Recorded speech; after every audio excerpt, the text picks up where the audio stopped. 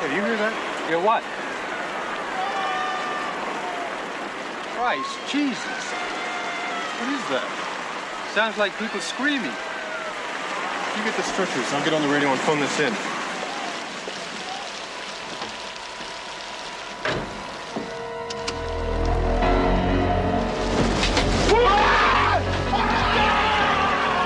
Jerry?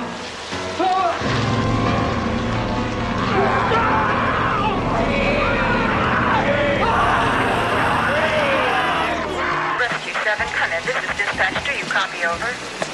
Come in, dispatch. Send more paramedics.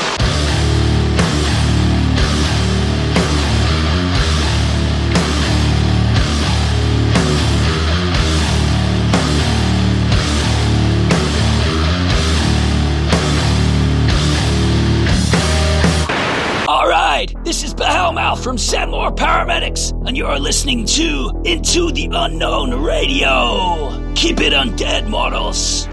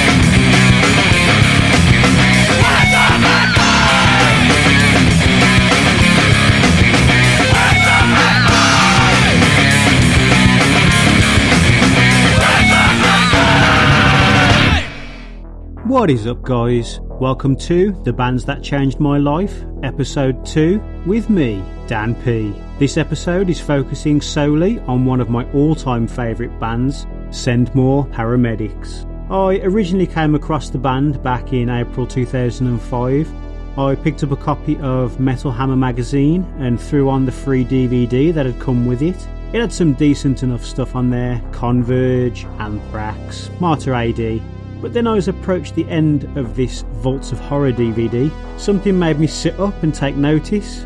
It was a mix of the later era Misfits and the savagery of bands like Exodus and Slayer. One listen through and I was hooked. Highly infectious and catchy as fuck. One listen to Zombie Crew and I've never looked back. The band themselves, part thrash, part punk, all crazy. Send More Paramedics clawed their way from the grave back in 2001 and were sent back to their deathless slumber in 2007. Formed by members of various post-hardcore and punk groups from Leeds at the time, the band went on to gain momentum as a leading light of the rabidly aggressive Zombiecore and thrash genres, releasing the now infamous demo tape that scored them an almost instant record deal with In at the Deep End Records, followed by 2 split EPs, 3 full-length albums and a final cassette-only compilation release for you collectors out there.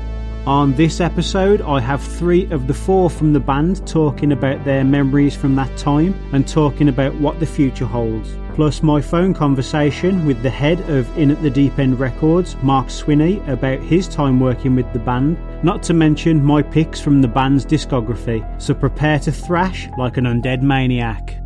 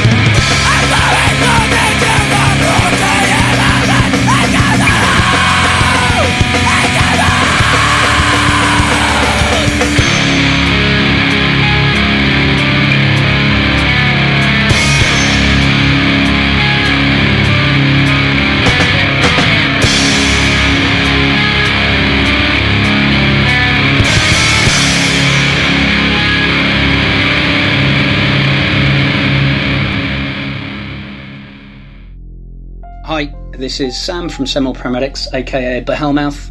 Hi, my name is Stuart Dobbins. I used to be known as, and still am in certain circles, as El Diablo. I was the drummer, the one in the mask for most of the time, although I binned that off towards the end because it was a complete nightmare.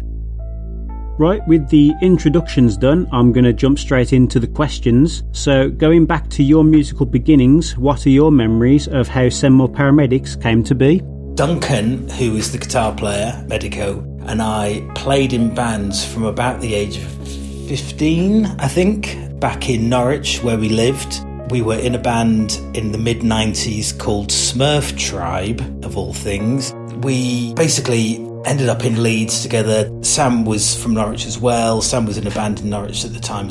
Those guys went to university in Leeds. I didn't have anything to do, so I came up to Leeds as well, and we started making some music together and going to gigs. This was in about 1999-2000, when the Leeds punk, underground, hardcore, alternative, post-hardcore scene was booming. There was pretty much a gig on every night. All the bills were pretty eclectic. You know, you'd have a hardcore band on with a weird avant-garde jazz post-hardcore band with an emo band. So all that sort of thing was happening at the time. We actually formed a band, myself, Sam and Duncan, with a chap called Kev. We did None of Them Knew They Were Robots, and that was the sort of first proper band we did in Leeds that started to play some gigs and get around the place and do some gigs actually outside of Leeds as well. Whilst we were doing None of Them Knew They Were Robots, we hit upon the brilliant idea of doing a one-off band for Halloween 2001. This dates back to Norwich, to be honest, because Duncan and I would watch Return of the Living Dead at his house all the time. And remember us saying at the time, oh, we should do a band called Send More Paramedics, because that's what the zombie says down the CB radio in Return of the Living Dead. And I was like, yeah, we'll definitely do that. Oh, that's a brilliant name for a band. What will we sound like? And eventually we decided, it's got to sound like Slayer. So we thought, oh, well, and this was at the time that Halloween, which is now a pretty big thing in the UK, at the time wasn't really a big thing. We, liked all the sort of Halloween-ness of the American side of things. It was always a big deal there. You used to watch films like obviously Halloween and what have you that where a big deal was made out of it. So we thought, well, let's do something. Let's put a gig on, do a band. We'll call it Send More Paramedics. It'll be basically Return of the Living Dead themed. And what we'll do is we'll record a tape before we do it so that everybody's got the songs and everybody can basically listen to the songs, know the songs before you play, because, you want to have a good time, you want to have a sing-along, you want to have a dance, you want to do whatever.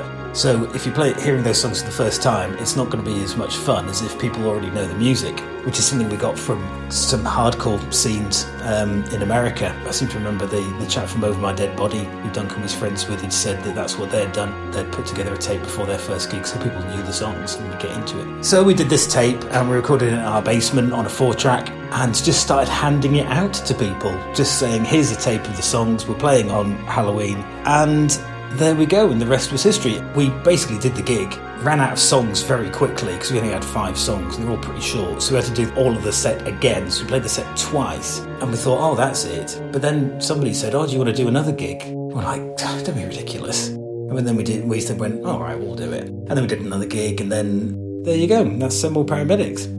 So talking about musical beginnings of the band, I'll give you the shortest possible version of a long story. Stuart and Duncan had a really good skate punk band in school. Like a lot of bands, we went to school together, most of us. They kind of mixed it up a lot. They did a lot of different styles, including ska, but a lot of other stuff. They were really good. And I was in a kind of lame, grungy punk band that used to support them. And yeah, I always wanted to be in a band with those guys. Eventually, it kind of evolved, and me and our friend Ben formed a band during uni time with Stuart and Duncan called Jelly Gun Jack. Yeah, we were kind of a skate punk band with a lot of ska going on. It was the late 90s, etc. And we did that for a bit during uni, and then that came to an end, and me, Stu and Duncan ended up doing this post-hardcore band called None of Them Knew They Were Robots with our friend Kev. Started about 2000. That was cool, but during that we were watching a lot of zombie films, and we kind of stumbled across thrash, which we hadn't massively known before. But I can remember hearing Slayer around the house of a guy called John Sutcliffe from a band called Canvas, among others. We started listening to that. I guess Duncan had been to California for a bit and seen a lot of straight-edge hardcore youth crew type bands. And I think he had the idea he wanted to start something like that, something where you could shout along with the chorus and so forth, get all your mates to sing along. And also, he quite fancied playing a bit of thrash because he got the chops. So we kind of started this band as a joke for Halloween. The formula was Slayer plus Minor Threat plus zombies. That was literally it. We did that on Halloween 2001. We kind of had a demo tape out ready so people would know the songs at the show. It was brilliant. And it was just total drunken fun. People, I guess, people liked it, so we kept doing it. That was that. 6 years. 6 years went by in the flash of an eye, and it rocked. Why do you eat people? Not people. Brains. Brains only? Yes. Why? The pain. What about the pain? The pain of being dead.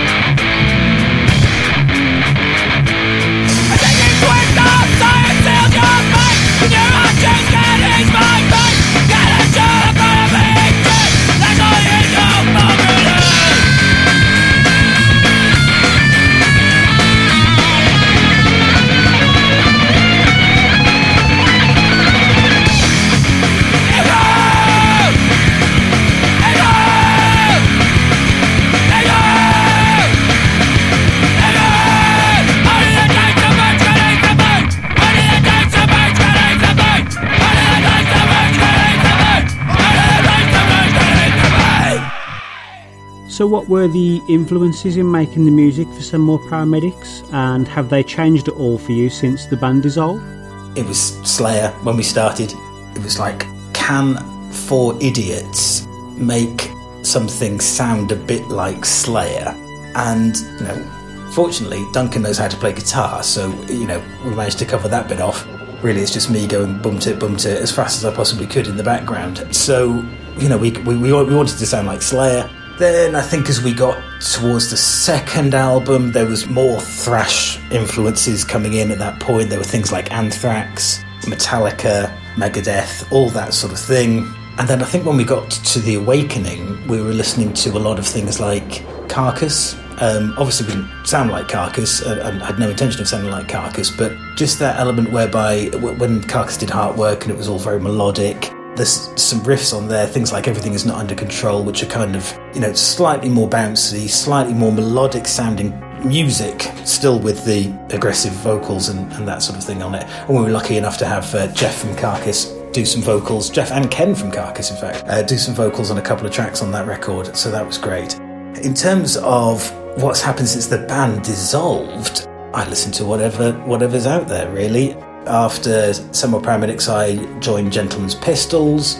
I was introduced to a lot of 70s rock, new wave of British heavy metal, all that kind of thing. But also, when I was 15, 16 and playing in bands with Duncan back in Norwich, we'd listen to Miles Davis and Prince and people like that. And, I frequently go back to those people as well, because it reminds me of being a teenager, but also just the music is obviously incredible, and you can keep coming back to it and finding new things in it. Influences of making the music for SMP. Well, speaking for myself, I have to put my hands up and say I'm a little bit of a musical tourist when it comes to heavy metal.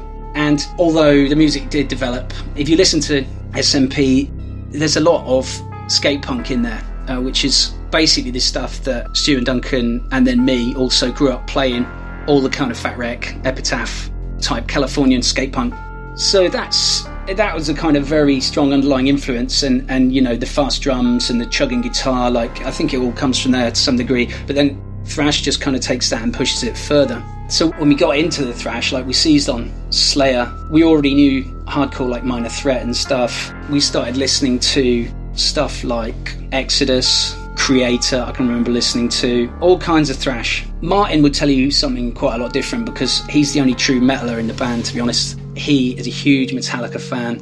He also loves what I see as tough guy, youth crew type hardcore. So that's his angle. But the rest of us were kind of coming out of skate punk and seizing on thrash as this progression of that in a way. In terms of my favourite stuff, I was kind of drawn maybe in the end to the more crossover type stuff anyway. Stuff like Anthrax, SOD, MOD, stuff that had a bit of a punky sort of feel in it, a bit of a skatey sort of feel. Yeah, but I talked to any of us. I mean, I didn't write the music. Talked to Duncan about whose guitar he was ripping off. I know he was ripping off Scott Ian a lot. Metallica, we had to say Metallica to keep Martin happy. So, Slayer and Minor Threat, really. And I don't know if you care about my musical tastes. I guess I really, since we stopped, I've gone back to kind of the stuff I used to like earlier. Kind of 90s alternative, 80s and 90s American punk stuff. Bands that have blown my mind in the last few years. Minutemen was one. Voivod was another. They're kind of like a thrash band, but they do progressive stuff. It's got those weird time changes in and everything that I quite like. So, yeah, just kind of anything that's vaguely punk and vaguely interesting, even jazzy or progressive, I'm kind of into that.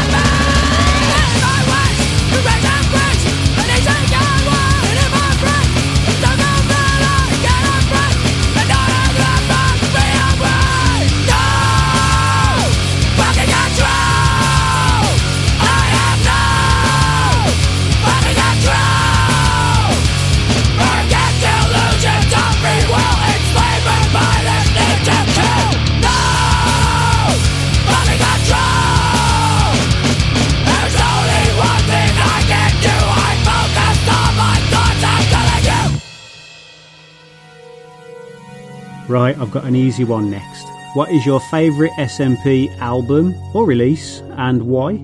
It's worth noting that we've got Duncan, aka Medico, present for this one. So, Duncan? Well, perhaps the original tape demo. It kind of encapsulated so much of what we'd hoped to do, and at the same time as manifesting and validating our half-formed ambitions, the ideas that it captured hinted at a roadmap for the band's future in terms of projects and vision. And it was also really fun to record and put together. It was all total DIY, a group of friends, mostly in a mouldy basement. I was at law school at the time, and I remember using the library photocopier and scissors and glue to cobble together my artwork and layout for the cover and insert. I was consumed with creative ideas, but all the work and the countless decisions that went into that demo, it was without real effort, like we were frictionless in each other's creative slipstreams. And the Leeds music scene buoyed us along. It was utterly inspiring in its blend of influences and people. The spirit of that demo was raw, exploratory, exciting, and carefree. In terms of my favourite SMP release, I scratched my head a little bit, but basically I think I have to go for the Awakening album, largely because it's the last album we did, and therefore I think our game had improved as we'd gone on. The sort of supplementary electronic CD that Duncan created is a cool aspect of it. The artwork was by Stefan Kopinski, who used to do art for Games Workshop, so that was a cool thing. And I think the music on there, the songs on there, there's some good variation, there's some different guitar stuff going on, there's some different tempos. Hopefully my vocals had progressed and become a little bit more varied. So yeah, I think that's our most accomplished record, fond though I am of all of it. If it wasn't The Awakening, then it would be the first demo tape, which started it all off, which we recorded in our basement in Leeds, and which was just great fun. It's difficult to evaluate your own releases, I think. The one that sticks in my mind is the second album, Hallowed And The Heathen. The first one, Feast for the Fallen, was huge amounts of fun. It was just ridiculous that we were doing it, frankly. We just couldn't believe we were doing it. So it was all basically recorded. All the drums were done in a basement and just in people's bedrooms, and gang shouts in the bedroom and just all that kind of stuff. And that was huge amounts of fun. But Hallowed And The Heathen we actually did in a proper studio in Nottingham with Paul Yeadon and the Moot Group. Now, it was that when it was like, oh, we're in a proper studio, and it sounds like we're in a proper studio. This is actually people who know what they're doing, making us sound almost like we know what we're doing. But around that time, it was just starting to sort of get a bit of attention. We were playing gigs where people would turn up in zombie makeup and zombie stuff. So we just thought, okay, right, well, things are starting to happen. Look, this will be a good time to put out a shiny sounding release, or as shiny as we had possibly conceived it at that point. So we wrote some songs. One of them was obviously Zombie Crew, which seemed to become the hit. And I just remember it just being a really good vibe at the time. It was like, we're making a record that is going to put a marker down to say, this isn't a fluke, we can actually do this properly and make something that's people are going to listen to and think, right, blimey, yeah, they are actually doing this. And that was in part because Paul and Johnny managed to make us sound good. But it was just, it was a great time. We were all hanging out together, having a laugh. Sam was recording all the vocals in full makeup in the studio, and it was just, it was one of those, it was just a great time. And I think the songs we wrote at that time were just all coming together. We were just all pulling in the same direction, and it was just, it was great fun.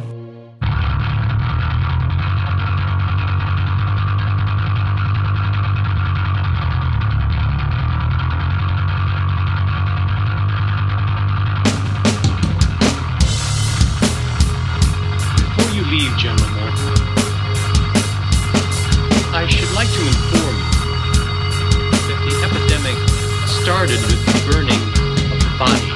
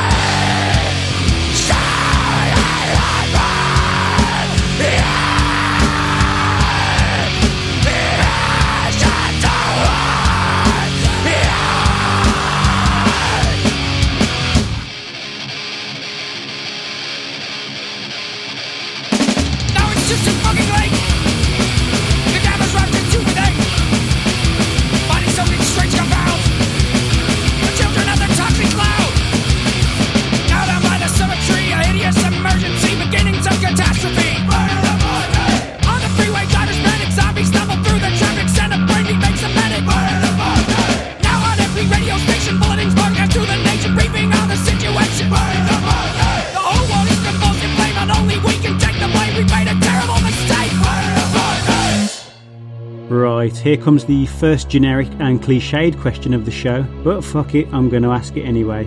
Do you have any cool or funny stories from the time on the road with the band over the 6 years it existed? The thing is, the stories that are funniest and make me laugh, you probably have to be there. You have to know the people involved and have had to be there in the circumstance for it to be funny. Retelling them always sounds a bit drab. And besides, none of our stories are, in the realm of Ozzy Osbourne snorting a load of ants next to a swimming pool with Motley Crue or anything like that. There was no drugs or groupies or anything like that. I mean, really, at all. Most of it is extremely boring, and the funny things that happen are just the little stupid things. Obviously, you're in a band that wears makeup. Things sometimes go wrong. There was a time when Sam thought he'd brought a load of green makeup along, and it turns out that he'd actually brought gold. So everybody went on basically very shiny, very exotic, but it was good. So basically stuff like that, forgetting the makeup, bringing the wrong makeup, and that was it really. There was not much of sex and drugs and rock and roll. We were far too boring and dweeby for that. We just had a laugh together, and that was it. Being on the road in a van, or as we did one time on an actual tour bus together, was amazing. You're with your friends, effectively being driven around the country to play this hokey thrash metal to a load of people who will ply you with lager. So why wouldn't you be enjoying yourself? So that's basically what we did, and it was fantastic. Funny stories from time on the road. Most of them that spring to my mind seem to be at my expense and to involve alcohol and misbehaviour. So I'm going to say, in terms of cool stories, not necessarily on the road, another thing I was really proud of during the time we were doing it was the Halloween shows we used to have. Pretty much, I think every year we used to have a Halloween show. We used to make and photocopy flyers and this kind of thing, very DIY, very homemade. And a cool thing I like to remember is some of the stage props I used to make and some of the entrances that I used to make at those shows. So I had various rubber heads filled with polyfiller that I used to bring on stage with me, complete with holes that I would eat brains out of, the brains being made out of grapefruit and food colouring. There was some other cool, quite bad attempted special effects. Like one year I sewed a load of condoms full of coloured water onto the front of my t-shirt, so it was supposed to look like entrails falling out of my guts. Unfortunately, the water was heavy, and I guess the rubber was such that it just made these really big dangling balls that were swinging around in front of me as I came on stage, and it just looked terrible. So some cool idiot sort of makeup things. The time I sprayed hairspray over my head at the suggestion of Des Cadena to try and fix the makeup in place, and had an allergic reaction and had to feel my way to a local Boots from the gig venue to get some antihistamines so I could see and do the gig. I was carried on stage in a coffin at least once, which we borrowed from Hellraiser Records in Leeds. I was escorted at various times by zombie policemen, by zombie scientists in those kind of, toxic coverall things. I made a plywood coffin one year, which stood up on the stage and which I burst out of at the beginning. Quite a few sort of silly entrances that were made. That was fun.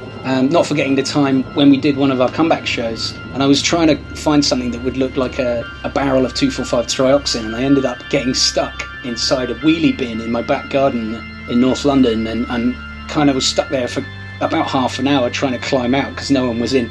So quite a few funny stories to do with the staging and so on.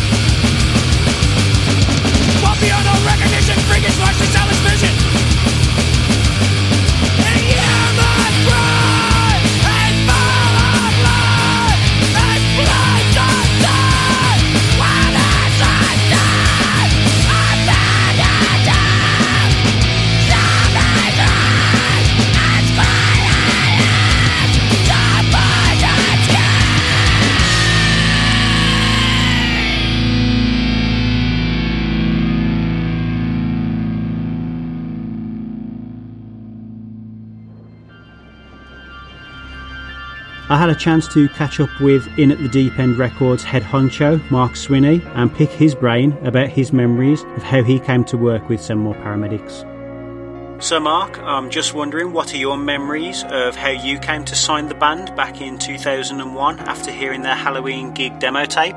3 of them were in a band called And Laugh and Knew They Were Robots, and I thought that they were brilliant. They released their first Red EP, or self-titled, or whatever it's called, I thought was amazing. And I used to go and see them quite a lot at the Thick Inn in Derby, which at the time did loads of like punky. There's a really good scene there, and they did loads of gigs, absolutely loads of bands went through that pub. And I, at the time, was running a directory review website for punk, UK punk bands called UK Bass, and I went to see And Laugh and Knew They Were Robots to review the gig, and they had a tape that they were talking about on the merch desk. Now I hadn't heard of More Paramedics, I wasn't aware of the gig that they played. I just said, "Oh, what's that? Oh, it's our side product. How much is it? 50p? For 50p, I might as well give it a go." So I bought it, and I got home and played it, and I kind of reminded me that big fan of Ringworm's first album, The Promise. Kind of, it kept that grittiness that I hadn't heard for a long time in that kind of metal thing, and I thought it was awesome. The tracks on there were just really good. So I emailed the email address that was on the lining notes and said, "Look, I really like this." I wasn't really exactly sure what it was, and I didn't really know the guys a great deal in And Laugh and Knew They Were Robots. But I just emailed and said, "Do you fancy doing an album?" They emailed back and, "Well, it's going to be a one-off gig, but I suppose we could." And it kind of went from there.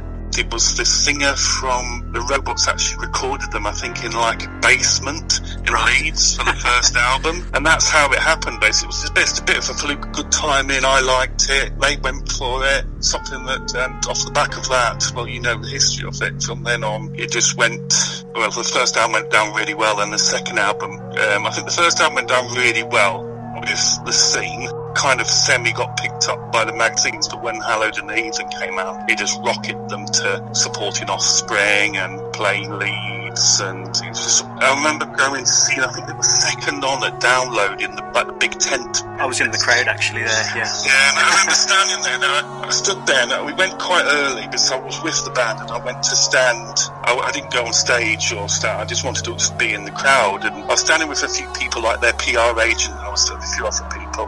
And we were like, "Oh, there's not many people in this tent." And then we were chatting, we turned around, the tent was packed, and it was about 50 people dressed up as zombies. It was absolutely awesome. But yeah, it's kind of, that's kind of how it happened. It was just me picking up their demo tape, thinking it was awesome, and emailing the guitarist. Did you expect the band to blow up as much as they did around the time of the Hallowed and the Heathen? Never have any expectations. Just release stuff that I liked. At the time I had an okay job, it was kind of a hobby. I haven't got any children or wife, so I put all my spare money into the record label. So if I liked something, I released it. And that's basically what In at the Deep End was always all about, just a hobby really. At the time it was being run from my attic bedroom in a small village in Nottinghamshire, so it never has been any more than that. So I never wanted it to be any more than that. I never wanted to turn into an earache or a whatever, just something that I just wanted to do because I loved the music. But yeah, I thought Hallowed and The Heathen to do amazing. I was quite lucky that I released that and November Coming Fire almost exactly the same time, and both of those bands were really big in the scene, which really helped the label have a certain amount of respect. The magazines paid attention, obviously, as well. So I'd have a release in the magazine, you'll be happy to review it. A smaller label, a label my size, say that didn't have that, would maybe struggle to get them in Kerrang and stuff like that. Because back in the day, even when Feast of the Fallen came out, there was fanzines like Fracture, things like that really mattered, and you needed to get in there to those fanzines, but those kind of, with the web coming along, stuff, those fanzines kind of fell to the wayside. And then obviously digital sales came, and to tell you the truth, digital sales kind of like was the beginning of the end for me, because I like making something and taking a lot of effort to get the inlays right of the CDs and everything like that, and when it's just one picture and then there's the music, I mean, I think it's great that bands can control their future and not to have the record label or anything like that. But it also means that there's 1,000,001 clones off the back of instant success. So, going back to, I don't know, I thought the album would do well. I remember pressing a few. Normally I would only press 1,000 records and then sit on them. I've still got them from the early days. But then More Paramedics, I definitely pressed a lot of that Hallowed And The Heathen, and the first lot sold through. So, I did expect it to do well because the band were doing well, and let's face it, Hallowed And The Heathen's an awesome album. We struggled with the artwork, but the artwork could have been a lot better. It was a 1,000,001 compromises with that, but I remember we got a guy in that done some work for someone else, and we thought he was really good, and he ended up being really quite poor. And what he did the album cover, but it wasn't what we wanted. We wanted better than that, but we had to. It was in the last minute we had to bite the bullet and go with it. So, but it's probably iconic to everybody, but to us it was a bit like, I remember it being a bit of a hassle. Don't know if you've got the 50th release that I did with Gallows and people like Feed the Rhino playing More Paramedics. I sorted out the artwork for that with Dan Mumford, and I really enjoyed doing that artwork. And I think that was probably, next to The Awakening, probably the best artwork that we did for them, because The Awakening was done by a guy called Stefan Kaplinsky, who is, him and his brother were massive in the Games Workshop, you know, all that arty stuff. They used to do a lot of art for Games Workshop, so that's where he came from. Do you know that there's all the members of the band are on that cover? If you look through the cover, each member of the band is actually on there. Right on the top, hidden at the top, is the bassist. That's the giveaway, but all the rest of the band are actually in the cover. They're actually hidden in the cover. Going back to your question, I expected to do well, and I don't know if I expected to explode as much as it did. Sadly, kind of to the detriment of And None of Them Knew They're Robots. I think that is a fair comment. I think if there was no More Paramedics, then I think And None of Them Knew They're Robots would have been a lot bigger than they were. And I still think that they were an awesome band. They ended up doing a small EP with me, which sounded like Minor Threat, which I thought was amazing. But and that sold quite quickly. That flew out the door. I only ever wanted to press 1,000 of that, so it would be quite limited. So this is a shame, but not for the guys in More Paramedics. Okay, well, I've asked the band this, so I'm going to ask you too. What is your favourite More Paramedics release, and why?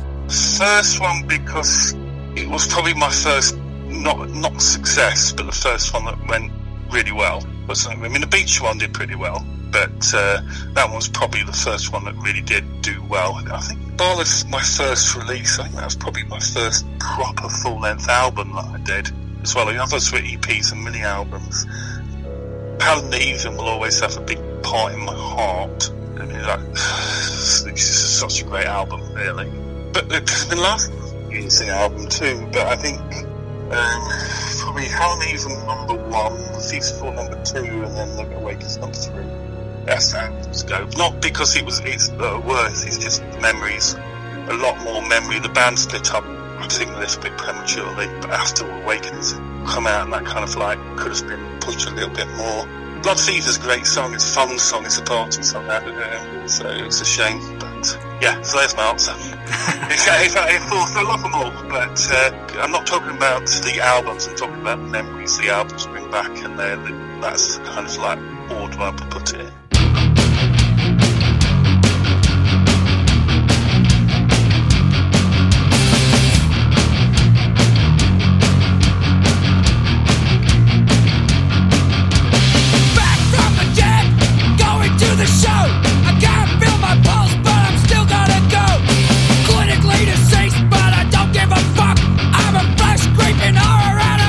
Run, where my friends, the zombie crew.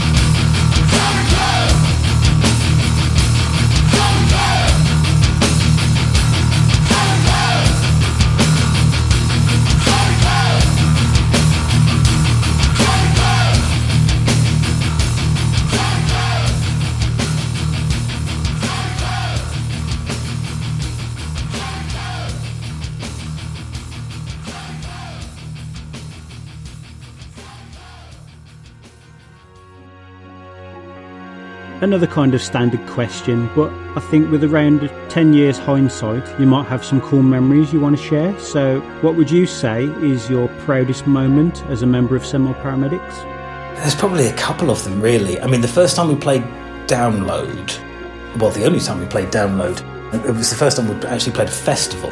And we got there. I think it's fairly safe to say that we were quite nervous. I was quite nervous. We're all not wanting to let on that we were quite nervous. So we're all kind of puffed up and walking about and like, oh, this is all fine. But even despite that, that was by far the biggest thing we would have ever have done. You know, we'd played like to a couple of hundred people at Joseph's Well in Leeds, and all of a sudden there's thousands of people waiting behind this curtain. I mean, it wasn't Live Aid, but it was pretty big for us. I remember absolutely nothing about the gig, but I just remember thinking that we were a unit at that point. We were 4 lads who had come from an underground punk scene, never expected to do very much, and suddenly we were out there and we were a gang together. It was us against the world, and that I think is probably, the proudest moment. When I saw footage of Sam on Kerrang TV during his set and some photos of us doing it, it was like, yeah, that is something that to be quite proud of, to be honest. The other things are things like when we did the live BBC thing, also terrifying, managed to get through that all right, but that was great fun. And then when we played Leeds Festival, I remember there was just one song, God knows what song it was, but there was a circle pit around both pillars of the tent, and there was just this dust storm kicked up by it, and it was like nothing I've ever seen before, and I was making it happen, really. And a couple of our friends were stood behind us and were just looking at me like going, what on earth is going on? And it was just things like that, things that you would never have dreamed of in a million years, but which were unbelievable and incredible to say you were there and enjoy it. Proudest moment as a member of SMP, I think it's probably when we played with the Misfits, because the Misfits really started the genre of horror punk. I mean, there are some other bands that you could say came before, but the Misfits really defined the kind of combination of punk music and horror imagery in a lot of ways. And yeah, we played with a version of the Misfits, which was Jerry Only from the original Misfits, the bass player, plus Des Cadena from Black Flag on guitar, plus Marky Ramone on drums. So basically, to me, as a kind of punk rock fan, you can't get a lot better than that in terms of the people you're playing the gig with. Those guys are where the whole genre that we were doing came from. So it was just mind-blowing to do that. What a super group. And that was really cool.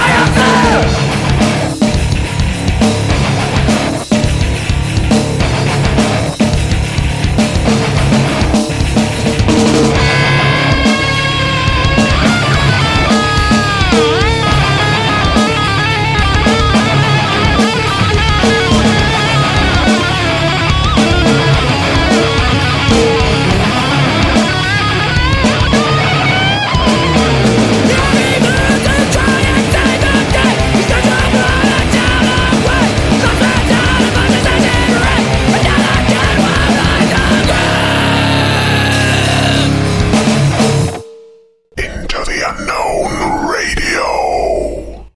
Our principal aim is to feed, is to devour as many kilos of warm, pink-living brain meat as we can. And I guess to spread our message until it engulfs the whole surface of the earth. And what is the message? You are going to fucking die!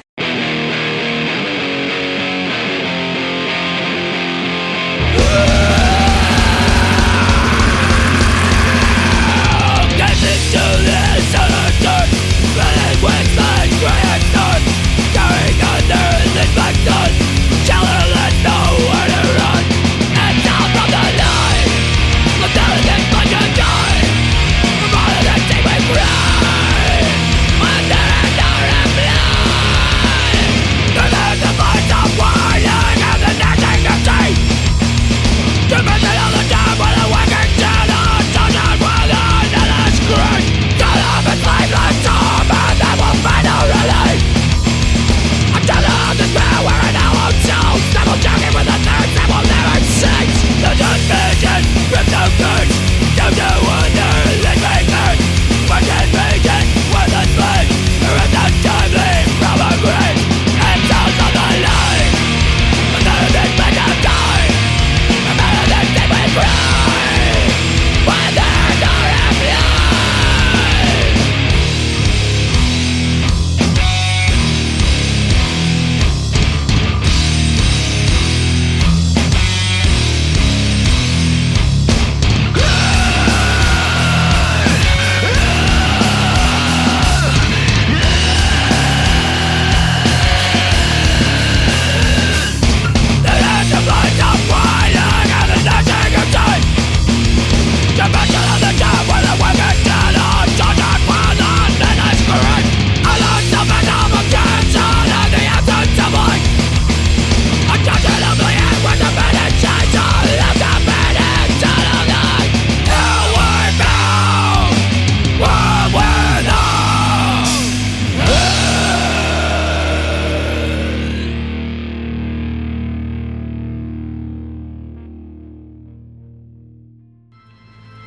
By 2005-2006, the band had found themselves performing on much bigger stages at Download Festival, Reading and Leeds, plus Damnation Festival. They had by now toured alongside Avenged Sevenfold, The Offspring, Tiger Army and The Misfits, not to mention headlining a bunch of successful tours. The band also appeared on the BBC Three pilot show Gorilla Gig Live, presented by Zane Lowe. Everything was looking as promising as it could for the Undead Thrashers, but circumstances were what they were and the band called it a day under quite mysterious circumstances at the time in October 2007, playing their final show at Joseph's Well in Leeds on Halloween.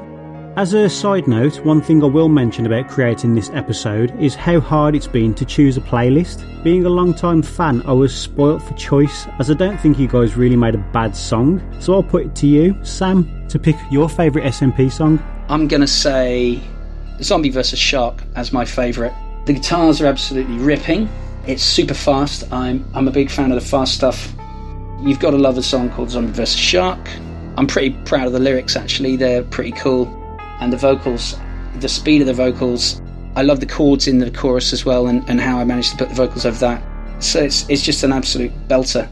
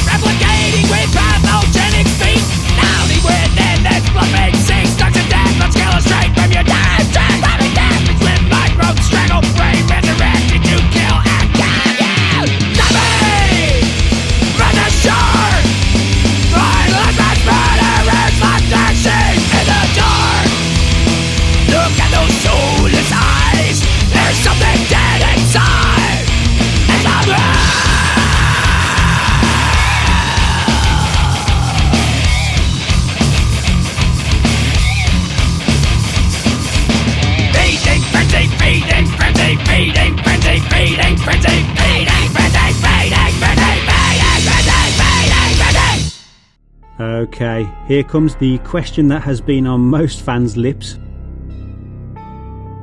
What caused the band to originally dissolve back in 2007? The actual sort of cause was that I think Sam was getting a job as a lecturer somewhere away from Leeds. We were all living in Leeds, obviously, at the time. And he was getting a job further away, so it was basically probably time to call it quits. Also, it was sort of perfectly timed in terms of the arc of it all. You know, we'd done 3 albums. No thrash band does more than 3 good albums. We'd have just been churning out St. Anger if we'd carried on. Adam will be very disappointed to hear me slag off St. Anger. So, you know, we'd done the 3 albums, we'd done 6 years of it, and Halloween was approaching, so hey, it was a perfect opportunity to sort of tie it up in a bow. So that was it, really. There was no acrimony, there was no falling out. I mean, how could there be? We're still, and will remain, great friends and always have been. So it was just a kind of way to tie it up, really. Decided that it was probably better to leave now than outstay your welcome and everybody gets sick of all that nonsense that you brought with you. So I have to confess that one major thing in the band breaking up was me quitting. I guess at the time, we'd been doing it for 6 years. We'd done 3 albums, all of which I thought were really good. And I thought, in a way, I'd kind of achieved what I wanted to with the band. Like, we'd made a mark, we'd kind of got noticed a bit, we'd had a lot of fun, we'd made 3 records, and also at the time I just finished a PhD and I was starting to look seriously for work, so that played into it. And also I was starting to get a little bit over the kind of physical exertion of that style, that vocal style, which was kind of defining for the band in some ways, but was very, really hard work, like doing that, getting drunk and shouting your head off, like at least once a week for 6 years, like gets a little wearing after a while. So it's not a very rock and roll answer, but that's my angle on the answer anyway. I thought we'd achieved a good amount and it was time to quit while we were ahead, really.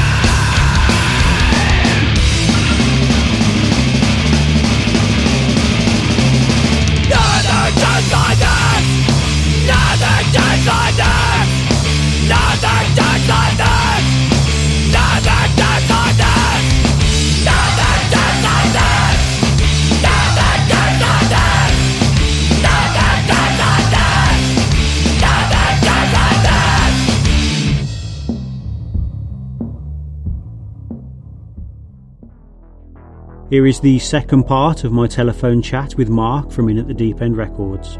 I always really loved the Tales Told by Dead Men split the band did with the Zombie Apocalypse. Could you give us a bit of background to how that came to be? I came across that band and I just messaged him and said, do you fancy doing a split? A zombie band from US and a zombie band from UK, thinking it would help both bands. Obviously, Zombie Apocalypse had been on like the side offshoot of Revelation Records, and they were Shire Hallowed members in them. So I thought, well, you know what, I'll do good. And I thought the actual song Tales Told by Dead Man or whatever, it's absolutely brilliant. That is something completely different, and that little Slayer riff in there. This is absolutely awesome. I just love that song. But some more Paramedics tracks are as good, if not better. They probably the best stuff they wrote is on that thing. The guy that did the artwork for that is a guy that does a load of artwork for Napalm Death and stuff, and also the singer for a band called Deviated Instincts. Ah, okay, cool. Really big back in the day, so they get a little bit of background to that as well. Now that the band have been split up since 2007, what do you think the band's legacy will be, and how do you think they'll be remembered? People like you remember them. I guess it's just nice for me to think that I'd released something that I didn't have. Obviously, I only had an administrative role in it, but it's nice to think that my help to let a band let their creativeness out there stuck with the people. I think that's about all I've got, really. Whether they do something or not is so many bands come back and do a really poor job of it. I don't think Duncan would write a bad song, to tell you the truth, but whether people want to hear the old stuff or hear the new stuff is a different matter. Whether the young kids remember the band or not is a different matter. Yeah, this is true. I mean, I think a lot of the fan base is probably around about my age now, if that remembers them from that time, so going on like 30 to 35. I think that would you want to hear a new song, or would you want them to play the Zombie Crew instead? That's the question. The thing about them was, at the time, especially when A Feast of Fallen came out, it was like nobody was doing that at all. You know, they played the BBC Three show once, this pilot show. And I remember playing that, and I remember the cameraman being really excited because every other band's management had pinpointed exactly which shots they needed and which you need the guitar in for this amount of seconds, and you need the singer. I think it was Jack White's off a band or whatever it was. In for this time, and then they were just released on Send More Paramedics, and they could do what they liked. I can remember them being really excited about that. Second or third time I ever saw Send More Paramedics, it was the Old Angel in Nottingham, and this was when I think A Feast of Fallen had just come out, and there was quite a lot of people there, and they used to have a fake head that they used to pretend to eat brains from, but I think it was pink grapefruit they used to eat from it. And they threw it up in the air and it hit me on the head. I was recording, I think there's a video on YouTube that I recorded, and you can see my shudder as I get hit by this fake head. Another thing, this guy wanted to do a video. I think I gave about £1,000 towards it, but he was a really big name and stuff in it. And you never seen the light of day because the guy had a complete breakdown as he was editing it, and we've never seen it. We all dressed up as zombies, and we filmed it in Leeds. So we all got made up, and then we went for lunch in this restaurant, walking down the road and almost stopping cars in like full, proper professional zombie makeup. Basically, I was trying to attack a bloke that was dressed up as an American footballer, so I think it was kind of like zombies against sporty American types, kind of like doing that kind of thing. And then he pulled his helmet off and threw it in the air, and that hit me on the head and almost sent me uncussed. So I don't have much luck with that. But yeah, there's that video out there that no one's ever seen the light of day. It would have been awesome as well. That guy really let us down. He just had a massive breakdown and just disappeared off the face of the earth. So maybe after filming that. That's a pretty they're quite normal, down-to-earth guys. I remember Stu telling me once as drummer that he got really drunk at the 1 in 12 in Bradford one time and woke up in a flower bed as commuters were walking by him. That's about the most rock and roll thing I can remember. If I went to see him, we'd just be in the backstage chatting. It was nothing rock and roll at all. I think that's about it. Unfortunately, I haven't got anything really interesting. It was just really nice being with the guys. I always look forward to going to see them and spending some time with them. So other bands, not so much. With them, it was always a pleasure. I was kind of just a person that enjoyed music, that thought they were great and just wanted to release their records at the end of the day. So I don't think that they'd come back and say I was a big record label boss. I don't think they'd ever say that either. If they are, then you want to relook at what they're saying. I always try and help them as much as possible. I never ever signed them for more than one album. They always came back, and I always appreciated that. All right, mate. Sorry, then. Yes, so, thank you very much for your time. I appreciate you taking the time out to answer my questions. Oh, no problem at all. No problem at all.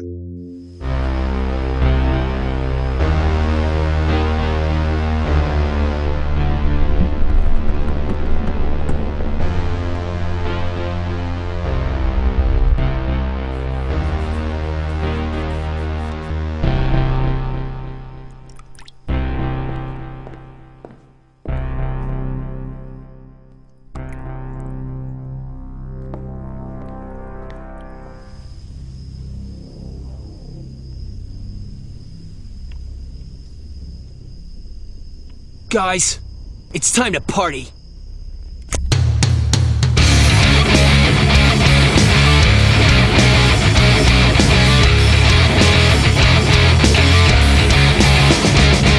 Feeling fucked up since I got that fight. What in hell was eating that fucking guy? Sweating like a killer in this horrid night. Feelings of foreboding stalking through my mind. Scratching at this freaking itch in my flesh. My brain is gonna bust out my skull. I feel like death, feel like crawling out of my skin. Layer and wait for the nightmare to begin. Now it's getting worse, I'm starting to twitch. Frosted at the mouth like a son of a bitch. Stay the fuck away, that light's too bright. The way I'm feeling now, well I must have died. Burning like wildfire in my veins. Some of the things I'm seeing now should not have names. My sickness puts in the blood. Tasting of a getting of a terrifying loss of blood. Blood me up, blood me up. Blood me up, blood me up. Blood me up, blood me up. Blood me up, blood me up. Driven wild by unholy thirst. Smell of blood making me go berserk. Brain no inflame with unceasing rage. Come here, my little darling, and I'll eat your face. Fuck this shit, I'll take all you fuckers on. Clamoring and raving like a human dog. Never felt so dead, but I never felt so alive. That shit is blowing my fucking mind.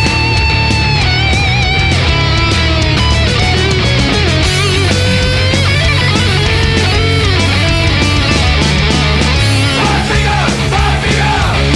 Blood me up, blood me up. Blood me up, blood me up. Blood me up, blood me up.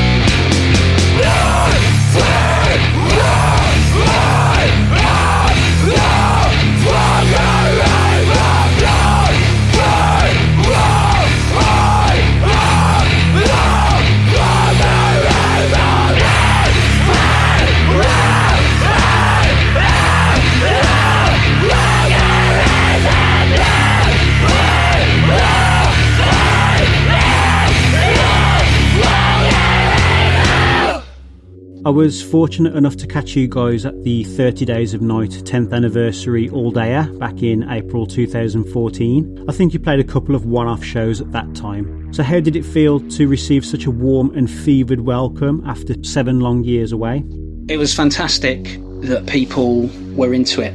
It was always fantastic that people were into it, and it was wicked when we came back and people were, mad for it, and there were all these people who, God knows how old they were when we were originally playing, but they were probably about 10 or something.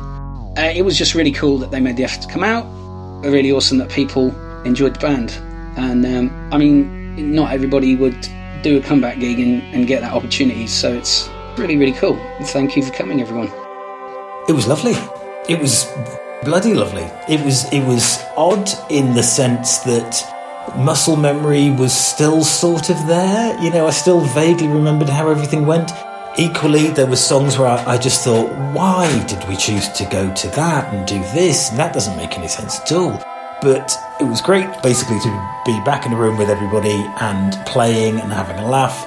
And then when we got to the gigs, they were great. They were absolutely brilliant.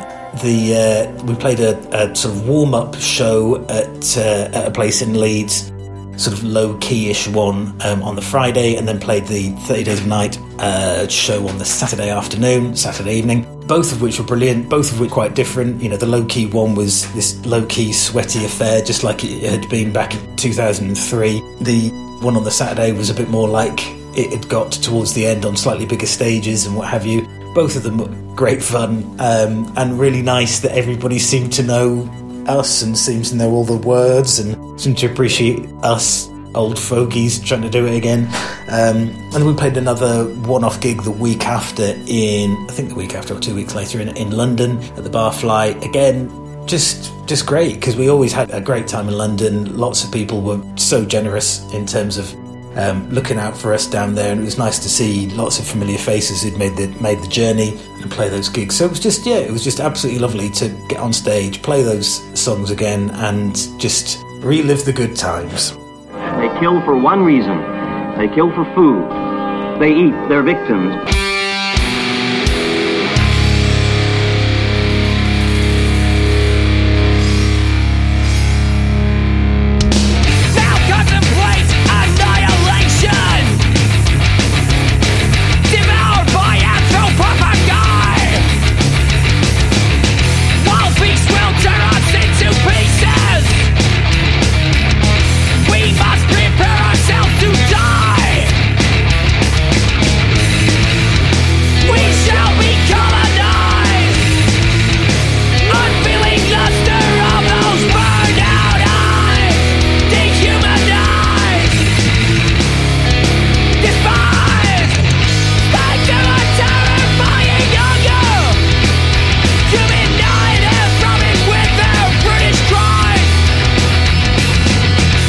To die.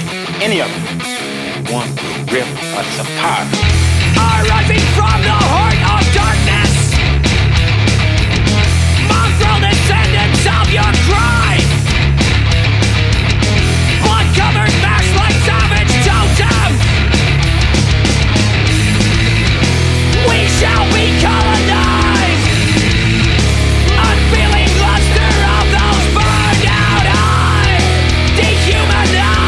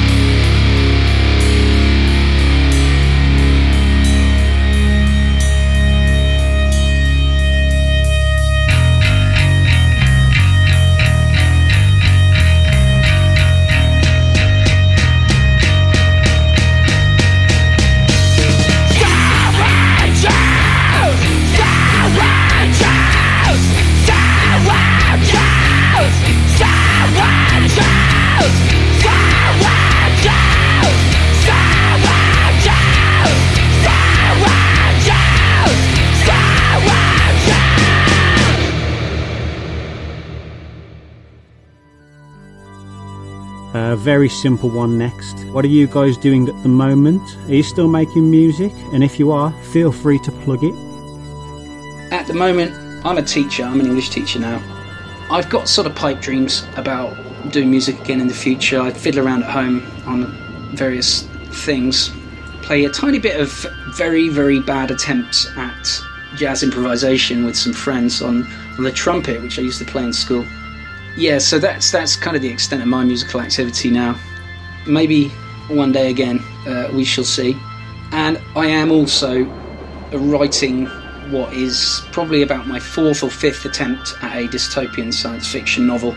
Not zombies, I'm afraid, but definitely a dystopian future. I've been working on this kind of thing for years and years, and it'll probably be out shortly after civilization collapses, around about 2050 or so, at the rate it's going.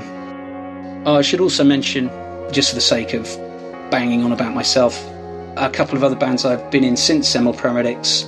The Emergency, which was a kind of very obscure post-hardcore band from Leeds, and then Psyvoid, which was another thrash band I ended up joining with some guys from The Plight and other bands. And we made an EP, which was basically the same gambit as SMP, recycling film ideas in a thrash lyric. They made some good music, and it was fun to do that. It was fairly brief, but it was fun. At the moment, the current band I do is a band called The Lock and Keys, which is like a punk rock band, just a three-piece, sort of hot water music-y, Sammy-ammy kind of melodic, gruff punk rock, really. It's funny that, you know, I used to be an absolute devotee of bands like Husker Du and what have you when I was a kid, and I can see why the three-piece works, because everybody's got their own little sonic area, and you just deal with that, and that's fine. And we're just old fogies, all been in other bands, and every couple of weeks we get together to play and have a bit of a giggle. And it is not stressful, and it is not difficult what I choose to play, which is how I like it. So that's what I do. Straight after More Paramedics, I did a band called Gentleman's Pistols. In fact, I did the More Paramedics final gig on the Saturday in 2007, and then I did the Gentleman's Pistols first gig, or my first gig with Gentleman's Pistols, on the Sunday. So I literally went from one to the other. Effectively, they had already done an album, and they needed a drummer because their drummer had just left. And I was fortunate enough to jump in there, which is great because More Paramedics had played with Gentleman's Pistols quite a lot at various gigs in the past. And I remember watching them and thinking, God, I wish I was the drummer in that band.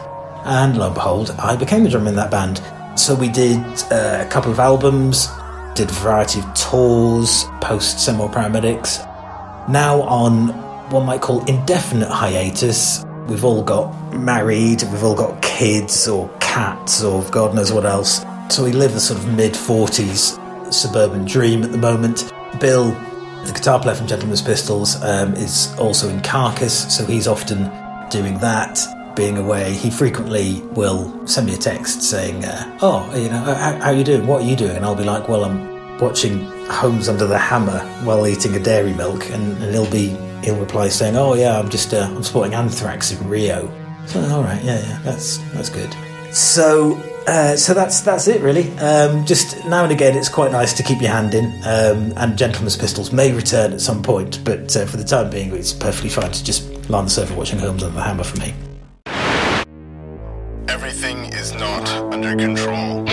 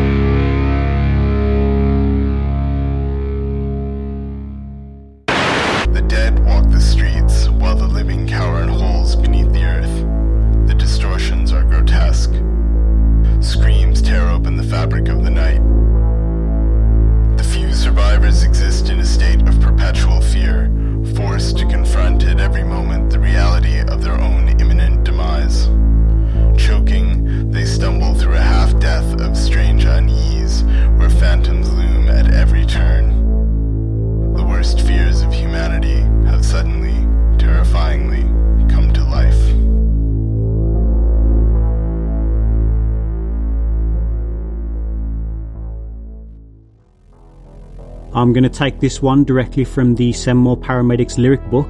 Now it's nearly 2025 and the awakening is almost upon us. Exactly how fucked are we? You can be as serious or humorous as you want with this. God knows, to be honest. I think these things go in phases. I think people get very riled, say everything is doom and gloom, when actually it's probably alright. You know, people will probably be fine, people will get on with it.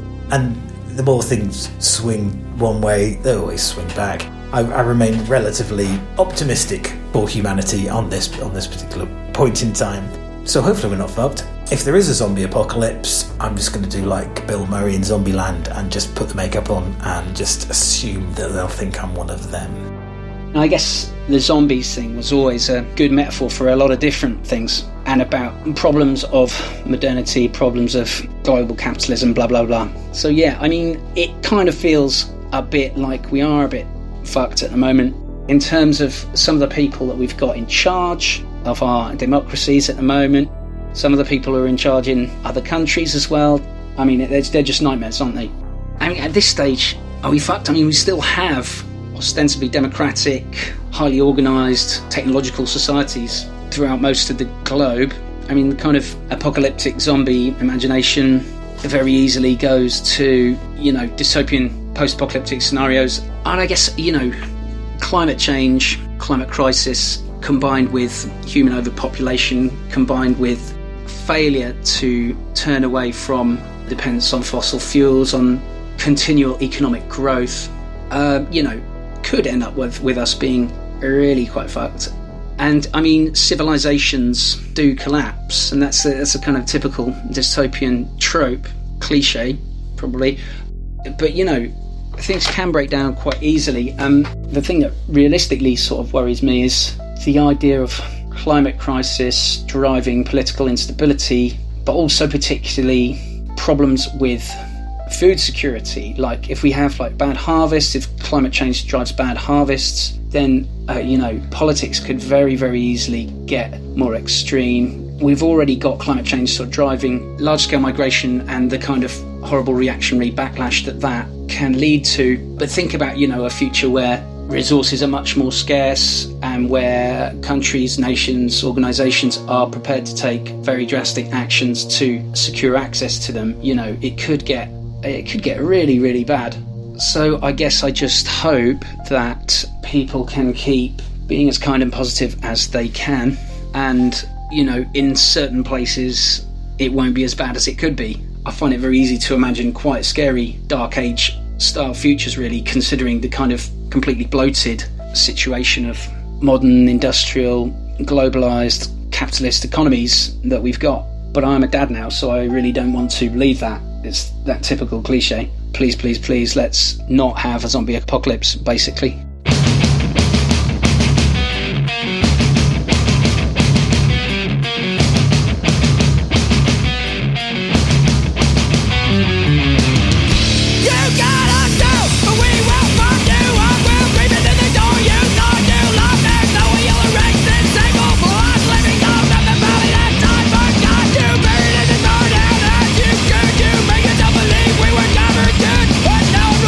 Way rather waste than screaming through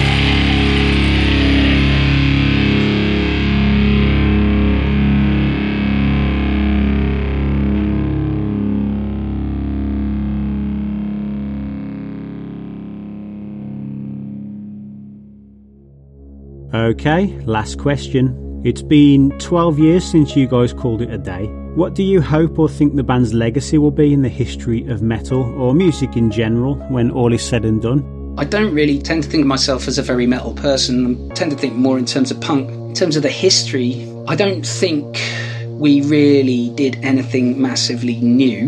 I mean, crossover thrash was a thing in the 80s, so we were just kind of doing a version of that, really. So musically, like, what did we change? I don't know, not very much. In terms of legacy, what I think hopefully we achieved is just to pass on the sense of excitement, enthusiasm that we had for punk music, metal music, fast, angry rock. Just pass that on, get people excited about that. That's really it. Hopefully people liked it. I think some people did like it. Thank you to them. It was really good fun. I imagine we'll be a footnote best, but that's fine. We had at the time and remain with very little expectation of us being remembered in the history of metal or of anything, to be honest. However, I think that it would be very nice for some young punk or some young metalhead who's getting into things who might just, his older brother hands him a CD saying, oh, do you remember this lot? You should listen to this lot. They sounded a bit like Slayer. And who knows, in 10, 15, 20 years' time, a couple of people might go, oh, yeah, I remember them, or that were so obscure that we might be some cool name to drop. That, I think, is probably wishful thinking. But it would be awfully nice if somehow the baton was passed for people listening to us. That's what any person in a band hopes, I think. You always hope that it will last and people might still talk about it in the future. That would be lovely. But other than that, I think it stands on its merits. It was done because we liked hanging out with each other and, we achieved our aims. Dig on these immortal vibes, people. There is nothing more to fear. New horizons have opened up. Those of you listening to the sound of my voice know what I mean. This is now. The new world and the new cycle have begun. For everyone, this is the year 0. So there's lots of work to be done. I'll dedicate my next number to all of the undead around the world. And listen to it good.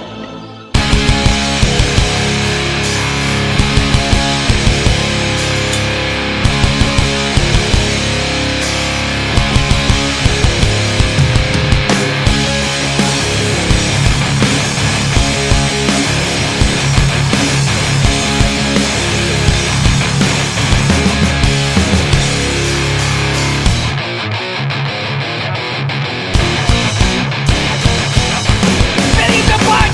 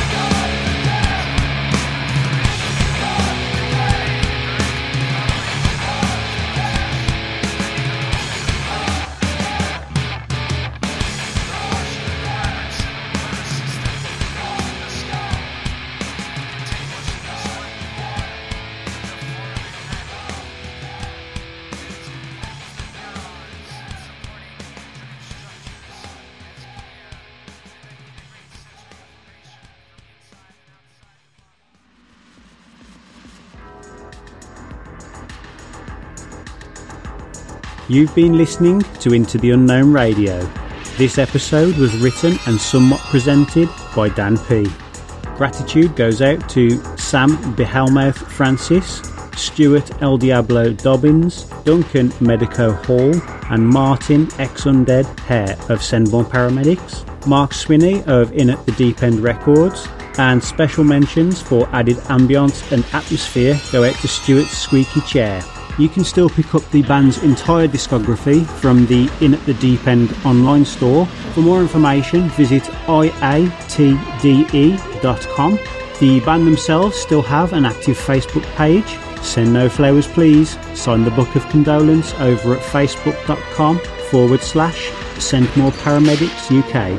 And of course, if you enjoyed what you've heard, you can follow what I do by searching for Into the Unknown Radio podcast in most search engines and listening by your preferred methods. Special shout-outs go out to And None of Them Knew They Were Robots, The Nothing, The Wireless Stores, Raw Deal, Psyvoid, The Minor Fall, The Emergency, The Dead Anyways, Gentleman's Pistols, Albzagle, The Lock and Keys, 30 Days of Night Records and Jamie Farrell, This Is Menace, Redemption TV for that one soundbite that I stole, Hellraiser Records in Wakefield, always support your local record store guys, and of course the Zombie Crew. As a final note, I just want to say that it has been my pleasure to cover Send More Paramedics and talk with the guys. They've been one of my favourite bands for going on 15 years now. I've managed to see them live multiple times during that period, and the band remain a firm favourite of mine to this day. One thing I noted when I was talking to people generally about this episode is the excitement that appeared on their faces when I mentioned who this episode's band was, a testament to the band's enduring legacy and the fun memories a lot of people have of the greatest Zombiecore band of all time. The Zombie Crew will never ever die, at least not on my watch. So until next time guys, thanks for listening.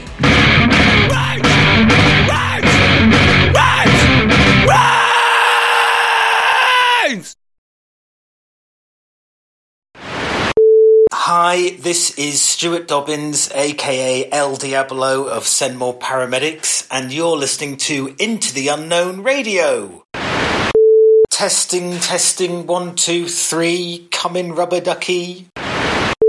I mean, I really should say Return of the Living Dead, because I have watched that to absolute death. We have watched that to absolute death. As anybody who's listened to our records will note, there's more than a few samples from that record, more than a few references. I mean, oh my God, we've absolutely rinsed that film.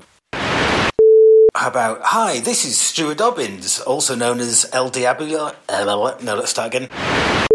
Hi, this is Stuart Dobbins, aka El Diablo of Send More Paramedics, and you're listening to Into the Unknown Radio. It's a bit more metal, isn't it? And that, Dan, is probably it, I think.